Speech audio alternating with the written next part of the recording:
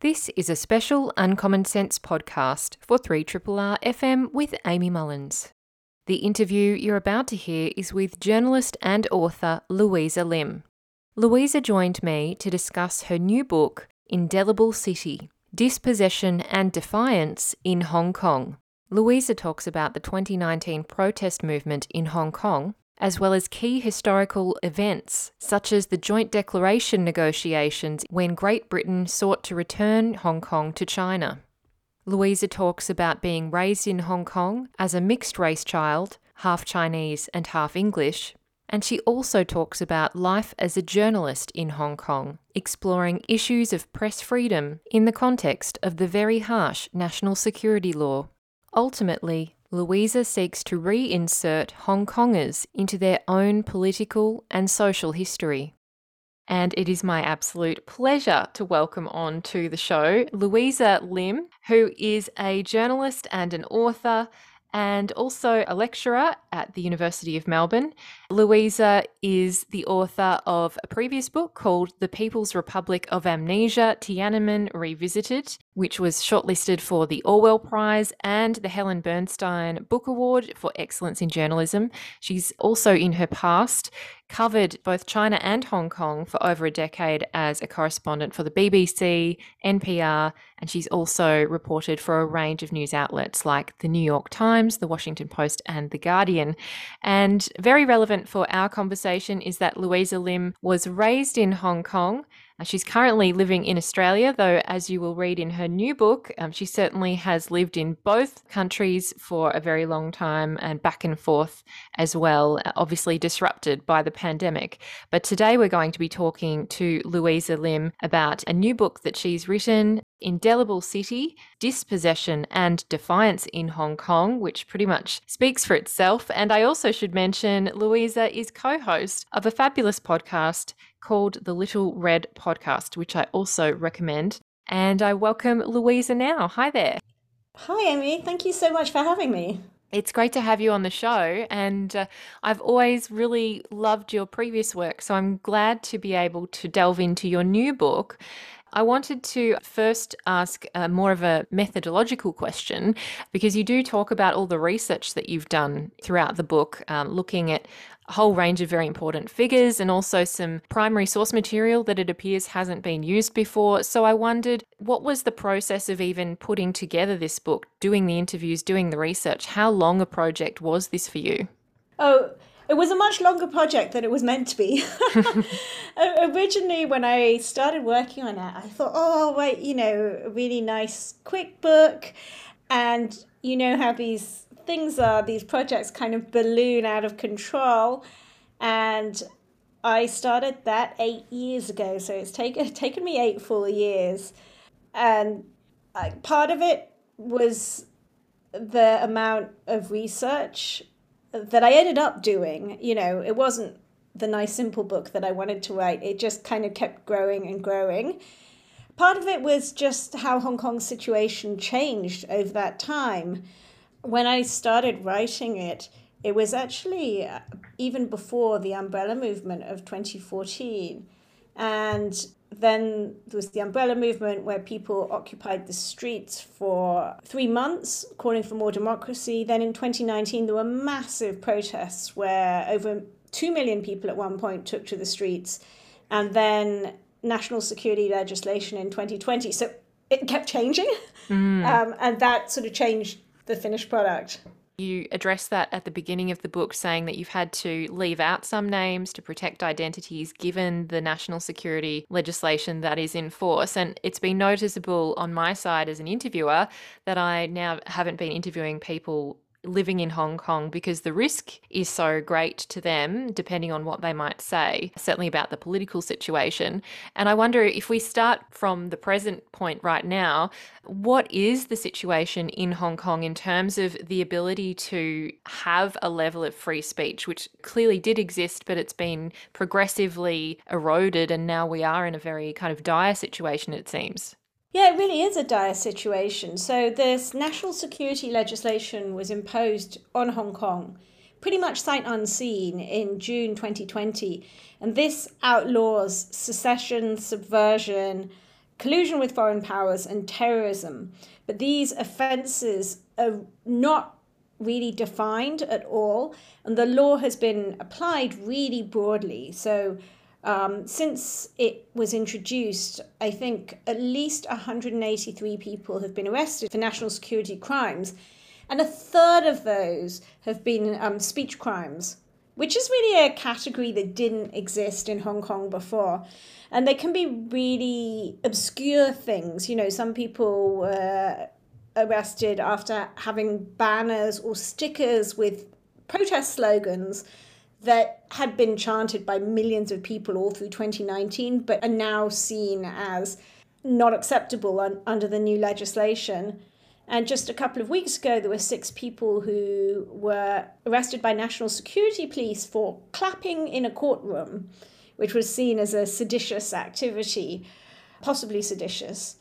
You know, I think there's just a great deal of fear. Nobody knows where the red lines are anymore. You know, people even talk about a red sea because the red lines are multiplying so fast that they're kind of out of control. And the situation is so dire that actually this week, the Foreign Correspondents Club in Hong Kong cancelled its Press Freedom Awards. And it said the reason that it gave was because it said it didn't know whether, you know, this could potentially violate national security legislation. So, you know, I think that's a really tragic sign of just how bad things have got. Yeah, and it makes life really hard for journalists who are still in Hong Kong. We did see the Apple Daily essentially close down, and that was a really shocking moment in the history of the press there. What is left in terms of the journalists who remain? Well, I mean, there were a lot of really fantastic, aggressive, professional journalists in Hong Kong. But some of the best publications have shut down, you know, Apple Daily, Stand News and Citizen News are digital publications, and they've all shut down. And not only have they shut down, but journalists from Apple Daily and from other publications are being arrested. So a veteran journalist called Alan Au, who actually teaches journalism, was arrested a couple of weeks ago. So there's a great deal of fear among journalists, and even after the Press Freedom Awards were cancelled, there's a petition going round, and I was just looking at it before we spoke, and I was really struck by the fact that a lot of people wouldn't sign their actual names to it. It just says a Hong Kong journalist who used to work for Stand News. And, you know, when people are too scared to put their actual names to a petition about press freedom, that's really, really such a tragic situation, and particularly given that Hong Kong has been a society with such a thriving press. In Asia, it's had one of the strongest local press, and now that's all sort of being reined in. Yeah, and I remember you were writing in the book about your previous book, The People's Republic of Amnesia, which you were doing very carefully and privately in China, in mainland China, when you were over there and, you know, bringing hard drives across to Hong Kong.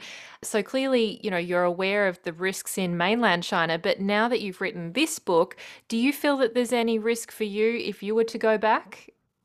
I mean, at this point, I probably won't go back to Hong Kong. Unfortunately, partly because of this current book, but also partly because of the last book. We've seen the organizers of the Tiananmen Vigil in Hong Kong. So, you know, Hong Kong's the only place on Chinese soil where in the past they've been able to remember Tiananmen and what happened in 1989.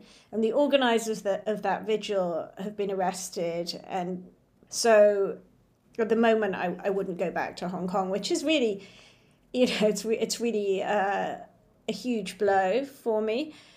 But at the same time, not being in Hong Kong does allow me the freedom to write what I want to write and to say what I want to say.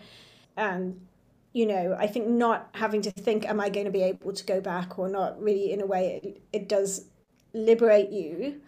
So I've written this book, like my last book, you know, I wrote it.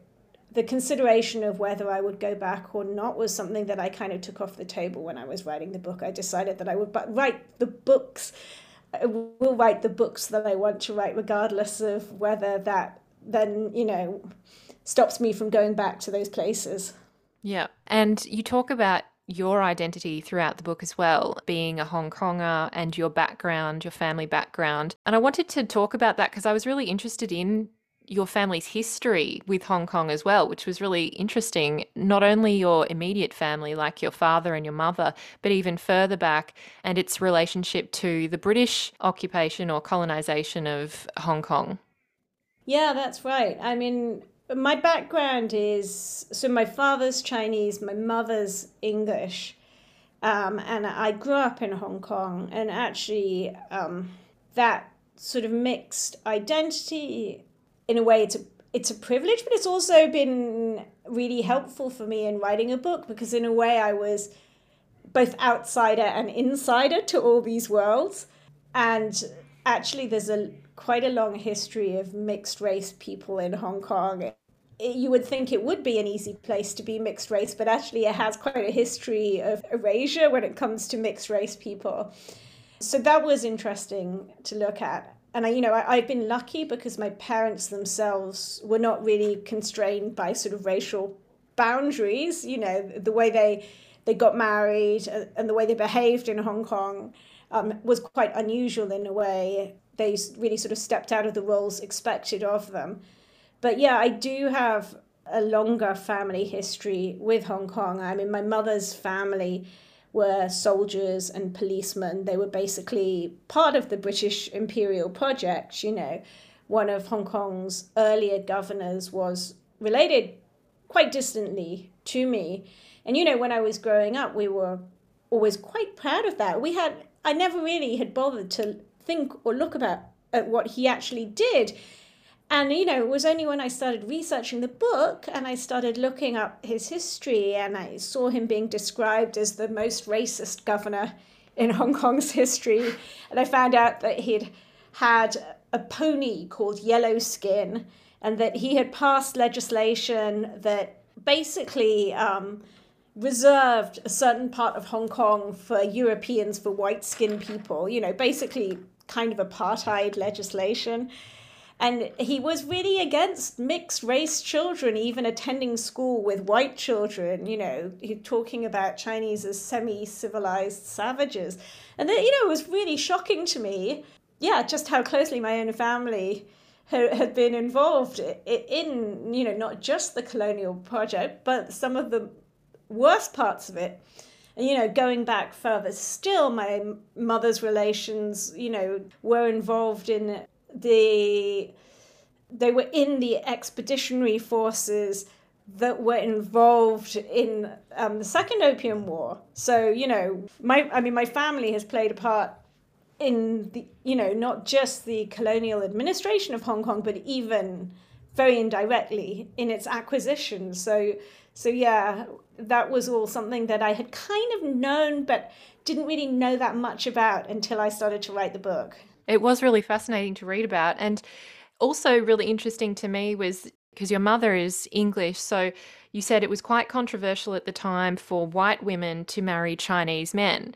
And of course, today it's not as controversial, but it is still quite rare and less common than the other way around. It's kind of more common to see white men and Chinese women.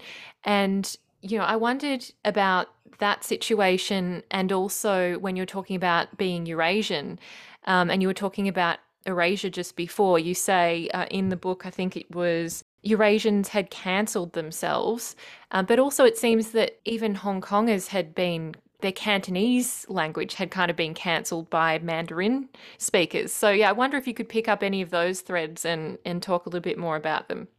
Yeah, so my parents had moved to Hong Kong when I was very, very young because they had thought it would be a really good place to raise a mixed race family. And then they got there and they were quite, I think, taken aback to find the level of discrimination. And even when I was young, there was one incident where my mother and I went to a tea shop because it was a really hot day and we were thirsty and we were just sitting at the table drinking tea, and there were some old grannies, tiny old ladies sitting on the other side of this big round table, and they started throwing tea leaves out of the teapot at me.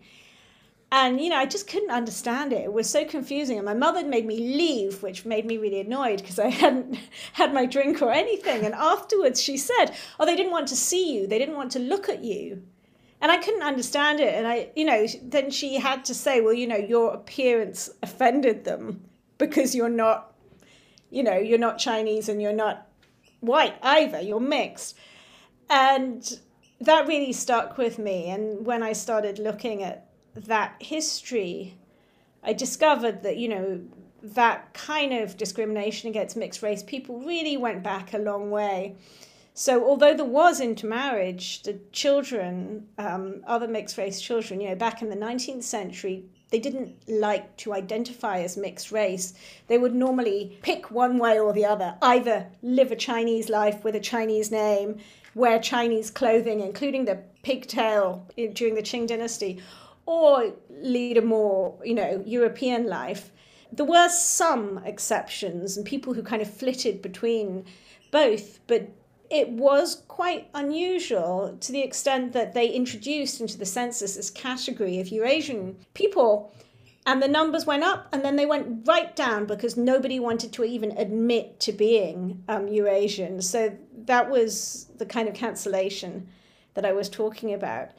And, growing up in Hong Kong, it was still a factor. And my parents did find they were kind of outcasts from both the sort of European community and the Chinese community. So they joined this club of similar outcasts. So they were all these mixed race couples with Chinese men and Caucasian or white women. Originally they were called the Mix-Up Club, but then they realized they sounded like a swingers club. So they changed the name to the M Club quite quickly after that. And, it actually still exists to this day. Wow. Yeah.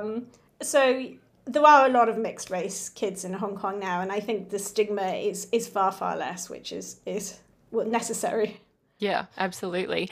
And one part I was also really interested in terms of Hong Kong people, obviously they speak Cantonese predominantly, and it's something that you said you didn't really have a great foundation in yourself. You had a better, stronger foundation in Mandarin, but that you did take up calligraphy as well as a kind of practice. And I wondered if you could talk about not only learning Cantonese, and you were talking about the kind of inherent differences between Cantonese and Mandarin and how that almost reflected kind of a cultural difference or seemed to liberate people in Hong Kong more, the more that they spoke Cantonese. I wonder if you could share a little bit about what you learned about the Cantonese language, especially in contrast to Mandarin.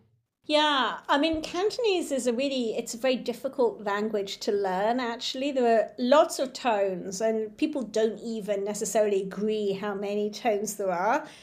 And it's quite casual in a way, but also there are a lot of rules. So it's quite hard to learn.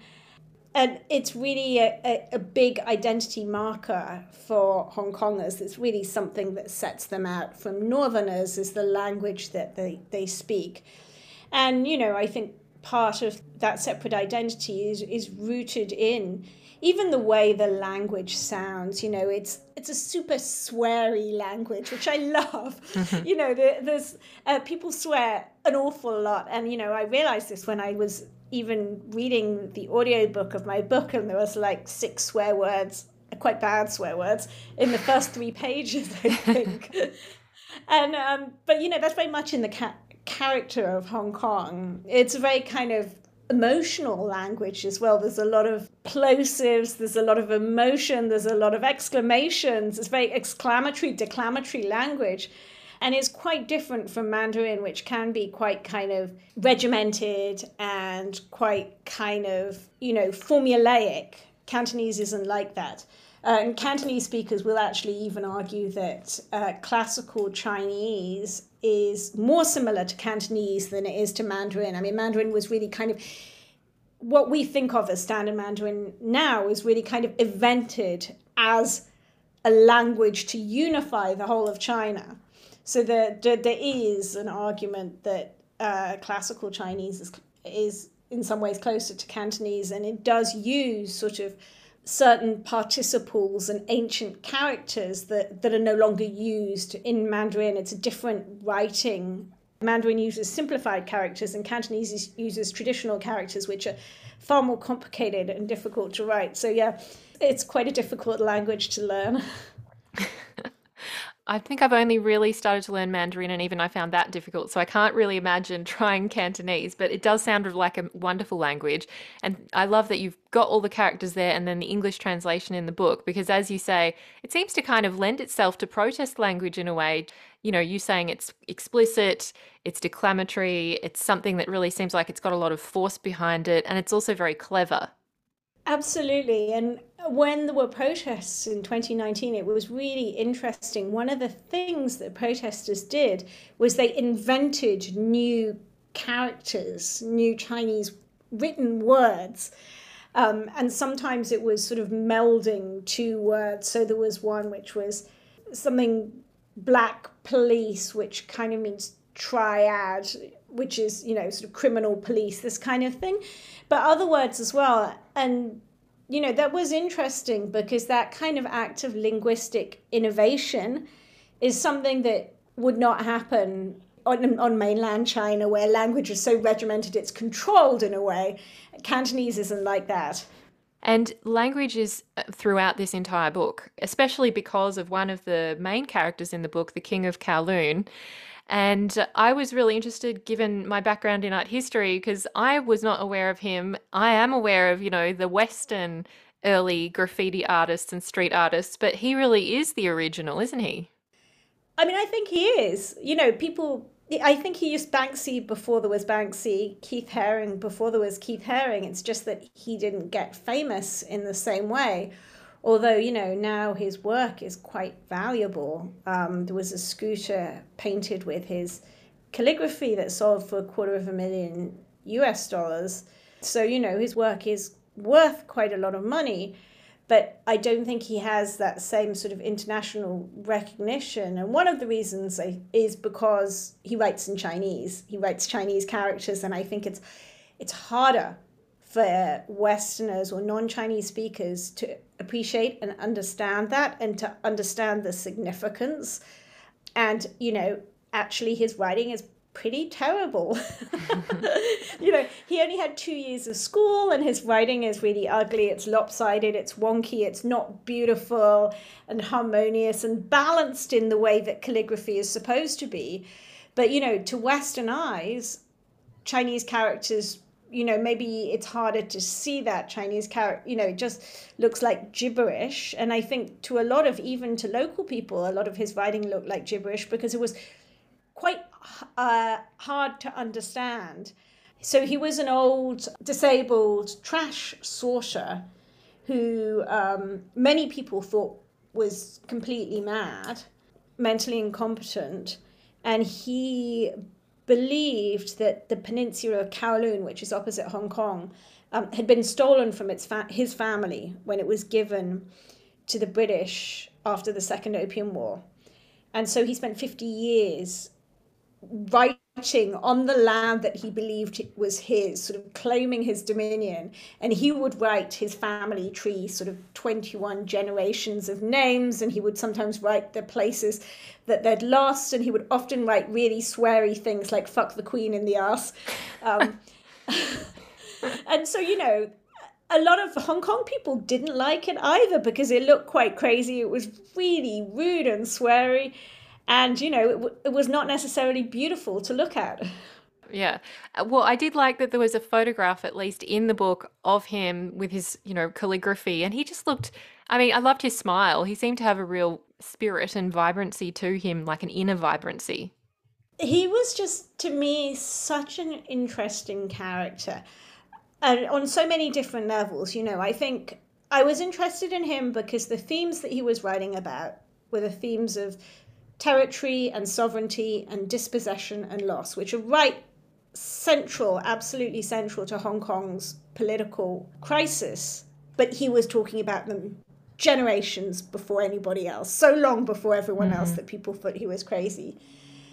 So that interested me. You know, I grew up with his words, and to me, it was a part of Hong Kong. They were words that changed the way that our city looked, and they would appear and disappear because he would write in certain places. He had certain places that he particularly liked. You know, there was a certain flyover that he saw of as almost like a shrine or a holy site, and he kept going back to the same place because the government would wash away his work or they would paint over it, and he would just keep returning to the same places over and over again. So there was that kind of real element of surprise that he was, you know, his work would be there, then it'd be gone, then it'd pop up on another wall, and then, you know, so it was kind of everywhere. It was really a part of the city, but it was also drawing your attention to those bits of street furniture that you never notice, because he was very exacting in the sites that he chose to paint on.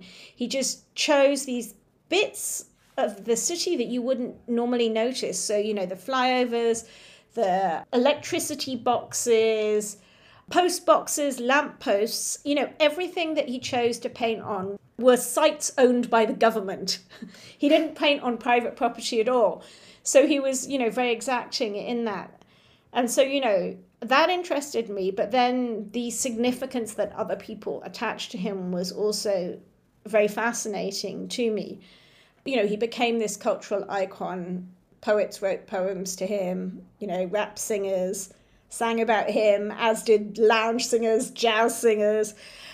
Artists did tribute work to him. You know, his work was on fashion collections, both sort of haute couture, these amazingly beautiful collections, but also on sort of doona covers and slippers and underwear, whiskey bottles, sneakers. It was everywhere, and it was something that really kind of was used as a shorthand for Hong Kong. So he sort of became a real symbol of Hong Kong, and like a meme, you know, I think he had all kinds of different significance depending on what point in time you looked at him. So that was another reason why I was so interested in him. So I started by tracking down all the people that knew him to talk to them and just find out a little bit more about this man. And then when I did that, I realized only really afterwards that he had kind of led me to some of the most interesting of Hong Kong's thinkers. And, you know, a lot of them were people who became intensely politically sensitive after the protests. But because I've been talking to them for such a long time, I didn't realize until afterwards that the sort of people who were interested in him were the people who were already thinking about these issues. So, you know, he was almost like my guide in writing this book. Yeah, it really does shine through because he's really weaved throughout the book in a very, you know, relevant way. I wanted to go to the joint declaration and then move a little bit ahead to some of the protests. So I was really interested in the archival research and, you know, the books that you had found that seemed to have been untouched almost around what was going on behind the scenes in terms of this joint declaration agreement between China and Britain. And the negotiations, obviously, in terms of Britain handing back Hong Kong to China and the one country, two systems agreement. And I wonder if you could take us through some of the things that you thought were particularly interesting and revealing about what happened, especially the lack of agency that Hong Kongers had during that time. Yeah, absolutely. So there was this agreement called the Joint Declaration that was negotiated between China and Britain, and that was the agreement that returned Hong Kong to China in 1997, but it was negotiated between 1982 to 1984, and Hong Kongers played no part in that process. They weren't present at the negotiations. They had no seat at the table. There was no vote, no referendum.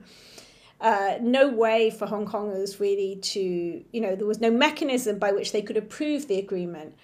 And I had always been interested in how that had happened, but most of the main players have already died.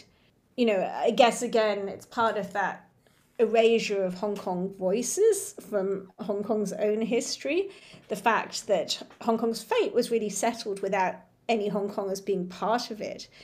So I was trying to think about how to write about that, and then I discovered this archive of interviews that was being held at a library in Oxford. And these were interviews done by a Hong Kong political scientist, Steve Zhang, in the 1980s and 90s. And he had interviewed, dozens of really important figures, some governors, some senior colonial civil servants, and then this group of people called the unofficials. And the agreement was that all of these interviews would be held for 30 years from the last incident described before they could be released. And this was because all of these people had signed the Official Secrets Act, so they weren't allowed to speak about, these issues. And so by the time that the interviews were released, many of these people had died without ever really having spoken publicly. Actually, some of the interviews were almost sort of released by mistake because I had been really interested in them, but you had to go to Oxford to read them in the reading room.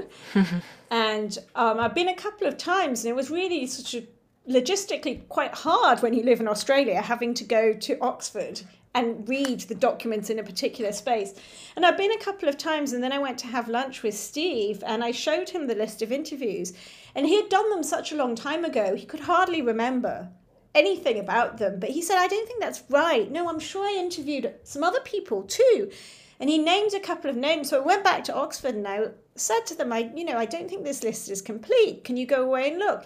And they came back and they just kept adding to the list and saying, oh, no, we did find some more. Oh, we're just putting them on the shelves now. So that's wow. That's why I'm quite confident that although some of them have been written about, some of them hadn't until that time.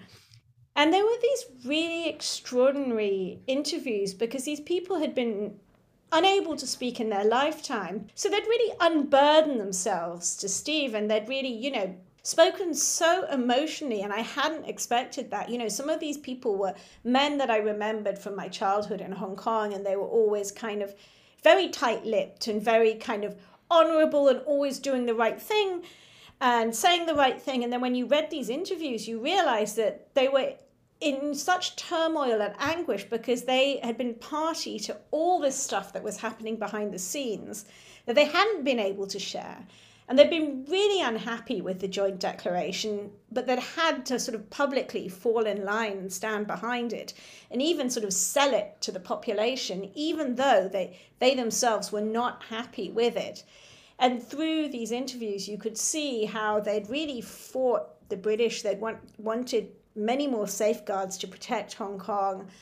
They had thought that the British didn't understand how to negotiate.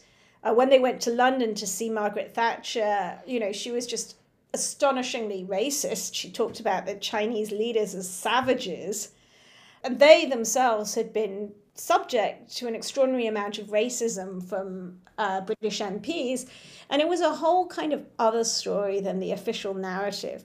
So, all the way through the book, what I've wanted to do is to restore Hong Kong voices to the historical record, to just, and this was one episode where I really felt that the Hong Kong voice had been missing. And, the really tragic thing about it is the things that they were worried about, the things that they warned about, the things they even went to the Chinese leader, Deng Xiaoping, to ask for help with. These are all the things that have now happened to Hong Kong. So, the sort of counter question is, if Britain had listened to them, how different would Hong Kong be now? Because they had wanted safeguards to ensure that China followed the agreement that it signed up to. And the British had kind of quite airily said, oh no, China wouldn't want to lose face. China wouldn't want to lose face in front of the international community. But in fact, from what we've seen in the last couple of years, China's bulldozed through the joint declaration. It just decided that the joint declaration was no longer valid and sort of discarded it. And because there were no safeguards, there was no monitoring body, there was no sort of redress for violations, there was nothing that anyone could do. So it's in looking back now, it's it was actually quite painful to see how accurate their warnings were. And also, as part of that story, you interviewed Christopher Patten, who's now a baron, at the University of Melbourne when he was visiting. And I was interested as well in that question you asked him, where you were asking if more attention had been paid to the Hong Kong advisors like S.Y. Chung, would it have made a difference to the outcome? And he said, I think it might have done actually. Whenever anybody behaved as though Hong Kong should be more central to the issues or the interests of Hong Kong should be addressed more openly, the Percy Craddocks and so on moved in very rapidly to squash the idea.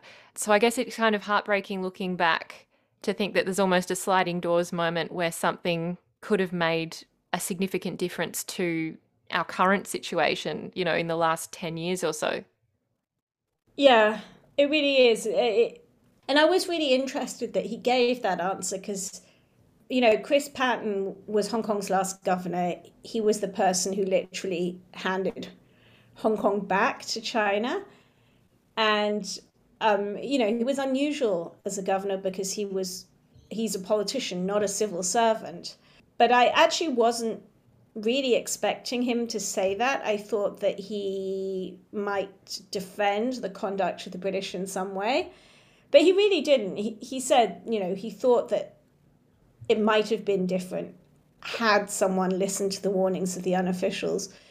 But I think what came through so clearly was the agreement to hand Hong Kong back was really driven by political expediency. Both Britain and China wanted this sealed as quickly as possible, and they really weren't that concerned about Hong Kongers and what would happen to them. And now, now Hong Kong is in this situation where China has, discarded the joint declaration. Tens of thousands of Hong Kongers are leaving every month. In recent months, more and more. 50,000 people left in the first 2 weeks of March alone. And it's really sad because what was one of the world's great cities is really being transformed before our eyes. But I guess for me, it was just important to try and restore those voices, because I do think that absence of any Hong Kong voices and Hong Kong faces from Hong Kong history is such an omission, Hong Kong's history has really been written for it by these successive sovereign powers. I really wanted to try and look at Hong Kong's story from a Hong Kong perspective. And I think it's important to do that, even if it does raise these sort of really, really painful moments. Yeah, it does raise painful moments, and it also moments of questioning, certainly yourself questioning your role as a journalist, but also as a Hong Konger and someone with a great fondness and clear allegiance with Hong Kong and the people of Hong Kong, especially during the 2019 protests against the extradition bill, which was something we covered on the show a lot with Anthony Dapperin, who was over in Hong Kong and still is. And you open the book talking about the moments where you're with these guerrilla protesters on the top of buildings, painting these massive banners with calligraphy, with clear protest sayings and mottos, and, thinking about your role. And then it comes up once more again and again when you're participating in the marches. Then you become a journalist in the second march and, you get targeted. So I wonder, could you talk about that identity, the kind of questioning of identity as a Hong Konger, but also as a journalist, and your role and how you experienced that 2019 protest movement? Because it was a really interesting tension that you seem to have to grapple with. Yeah, I mean, it was, to be honest, I didn't really want to write about myself at all. Originally, I wanted to write a really kind of stand back book where I didn't ever play a role, a traditional journalistic book where I didn't really play a role in it. And it just became really obvious very early on that wasn't going to be possible, that it was, when a place has shaped you so much, you can't really remove that place from you or yourself from that place, to find that distance to do that. And then not only was it not possible, but I found that I didn't want to.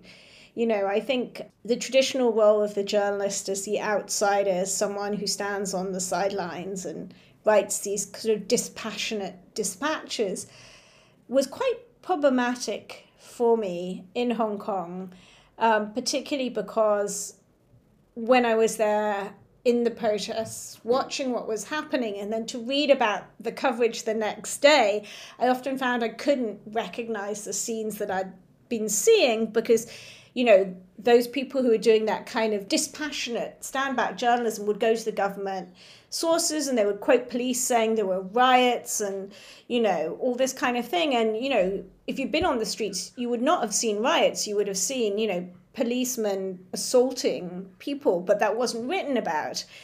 And so I really had difficulties with doing that. And I think, they're the same difficulties. I think in a way Ukraine has slightly shifted the equation for journalists because Russia's behavior has been so sort of obviously in violation of all the ethical tenets that it's become more acceptable, and there might also be a race element in it, I'm sorry to say, but I do think it's true, because there are more Ukrainians who speak really good English and, more access to Ukrainian spokespeople and stuff like that. But I think it's become more acceptable for journalists to kind of take a position since Russia's invasion of Ukraine. But I just found that all throughout the protests, I was really grappling with how to write about them. Did I have to choose between being a journalist and being a Hong Konger, or was there a way that I could write about them as both a Hong Konger and a journalist? So that whole starting scene where I had originally gone to interview the sign painters, and I was just, I interviewed them, I was watching them paint their signs, I was behaving completely journalistically. And then I suddenly thought, I really want to join in. I really want to, paint a protest sign. I want also, because of the King and Caroline, I wanted to know what it felt like. But I also wanted to be part of that moment. And I knew it wasn't particularly journalistic of me to do that. But I also knew that I was going to do that. And so I did. And yeah, I think it was a tension that I really had to navigate. And in the end, I decided that I would just try and be really honest about it and just really write honestly about the decisions that I'd made and why I had taken them. I actually didn't even really want to write about that whole episode on the rooftop to begin with. I thought maybe I could just not put it in because it's not very journalistic. But then that would have been dishonest of me. So in the end, I included it. Well, it's a great way of highlighting just how it's not a very simple situation for many people in Hong Kong. And you pointed out there kind of became increasing divisions between certain parts of Hong Kong, between the younger and the older and other, groups. I was also kind of really interested in your descriptions of, the violence that you saw, but also that you experienced because you were wearing, a press vest that should have given you protection, but instead you were tear gassed, pepper sprayed, and had a gun pointed at you. You also described the fact that many people were left with PTSD and were very unwell from some of the tear gas exposures. Is it becoming harder and harder to be a journalist in those kind of situations where you're not really expecting that escalation of violence, looking at past protest movements in Hong Kong, like you pointed out there?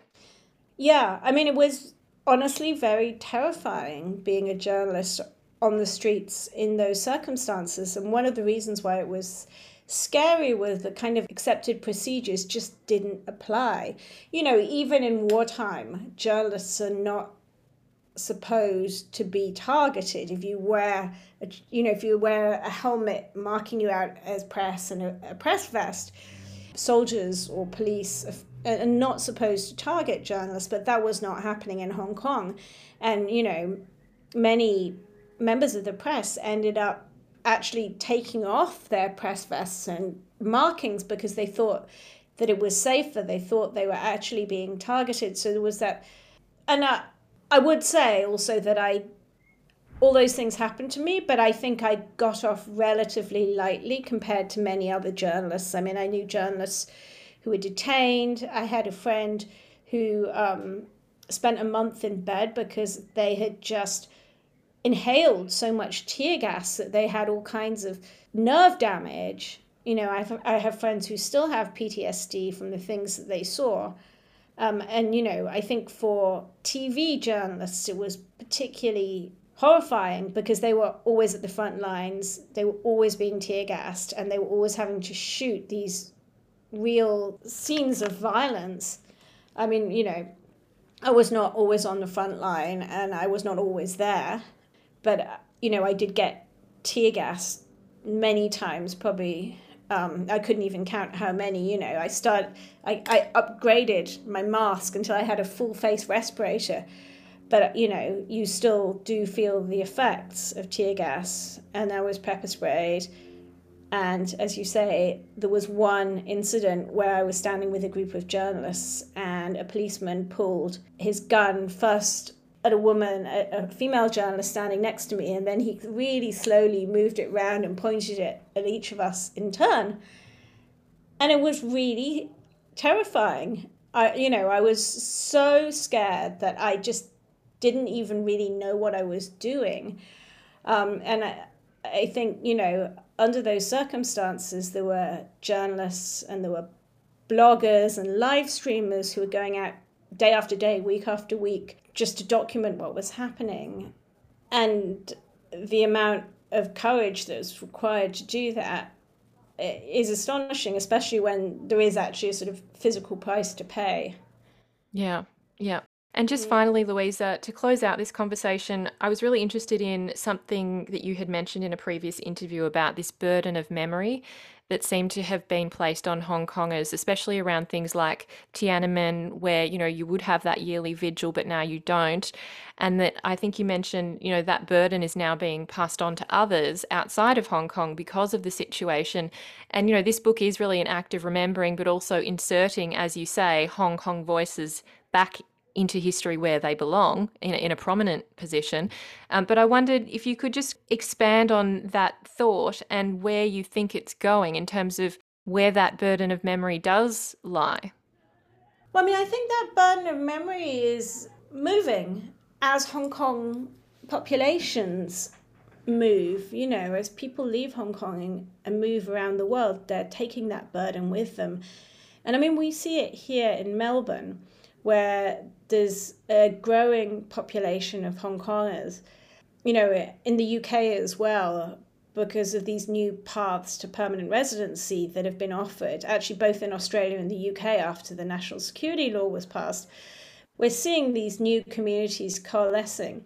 And just at the beginning of April, a number of community groups across Australia organised the showing of this film called Revolution of Our Times, which is a film that's banned in Hong Kong. And they showed it in cinemas across Australia, and I actually saw it in South Yarra. And it was really an interesting moment because the film had been banned in Hong Kong. To go and see it in itself is, it's an act of defiance. And I wondered how many Hong Kongers would go, given that. When they put the tickets up for sale, so many people tried to buy them, the website crashed. And then almost 7,000 people bought tickets in a single weekend. And when they put the film on, it's a 2.5-hour film. It's incredibly intense, very shocking, very sad. Everyone was crying. But when they finished it at the end, everyone was kind of sitting in their chairs, stunned. And then a man in front of me shouted, actually the words on the front of my book, Hong Kongers, and then somebody else shouted the protest response, which is Gaiao, which means sort of go or add oil or, yay or something like that. And, this happened all across Australia. My friend saw it in Sydney, and there the whole cinema was singing Glory to Hong Kong, which is an anthem that's banned in Hong Kong now. What's really interesting is that filmmaker Kiwi Chow, yesterday he released this video for Hong Kongers in Australia. And he said the national security legislation is really designed to instill fear in people. And what I want is for this film to be a beginning that Hong Kongers outside Hong Kong can join together and face this fear head on together and overcome it together. And I think we saw the beginnings of that in that cinema in South Yarra the other day. That's really beautiful and, yeah, amazing. Thank you so much, Louisa, for sharing so many wonderful stories with us. And I hope people can check out your book, which is called Indelible City, Dispossession and Defiance in Hong Kong. Thank you, Louisa Lim, for joining us. And thank you so much for having me, Amy. I'm Amy Mullins, and you've been listening to the Uncommon Sense podcast. Uncommon Sense is a radio show broadcast on 3RRR FM in Melbourne every Tuesday between 9am and 12pm.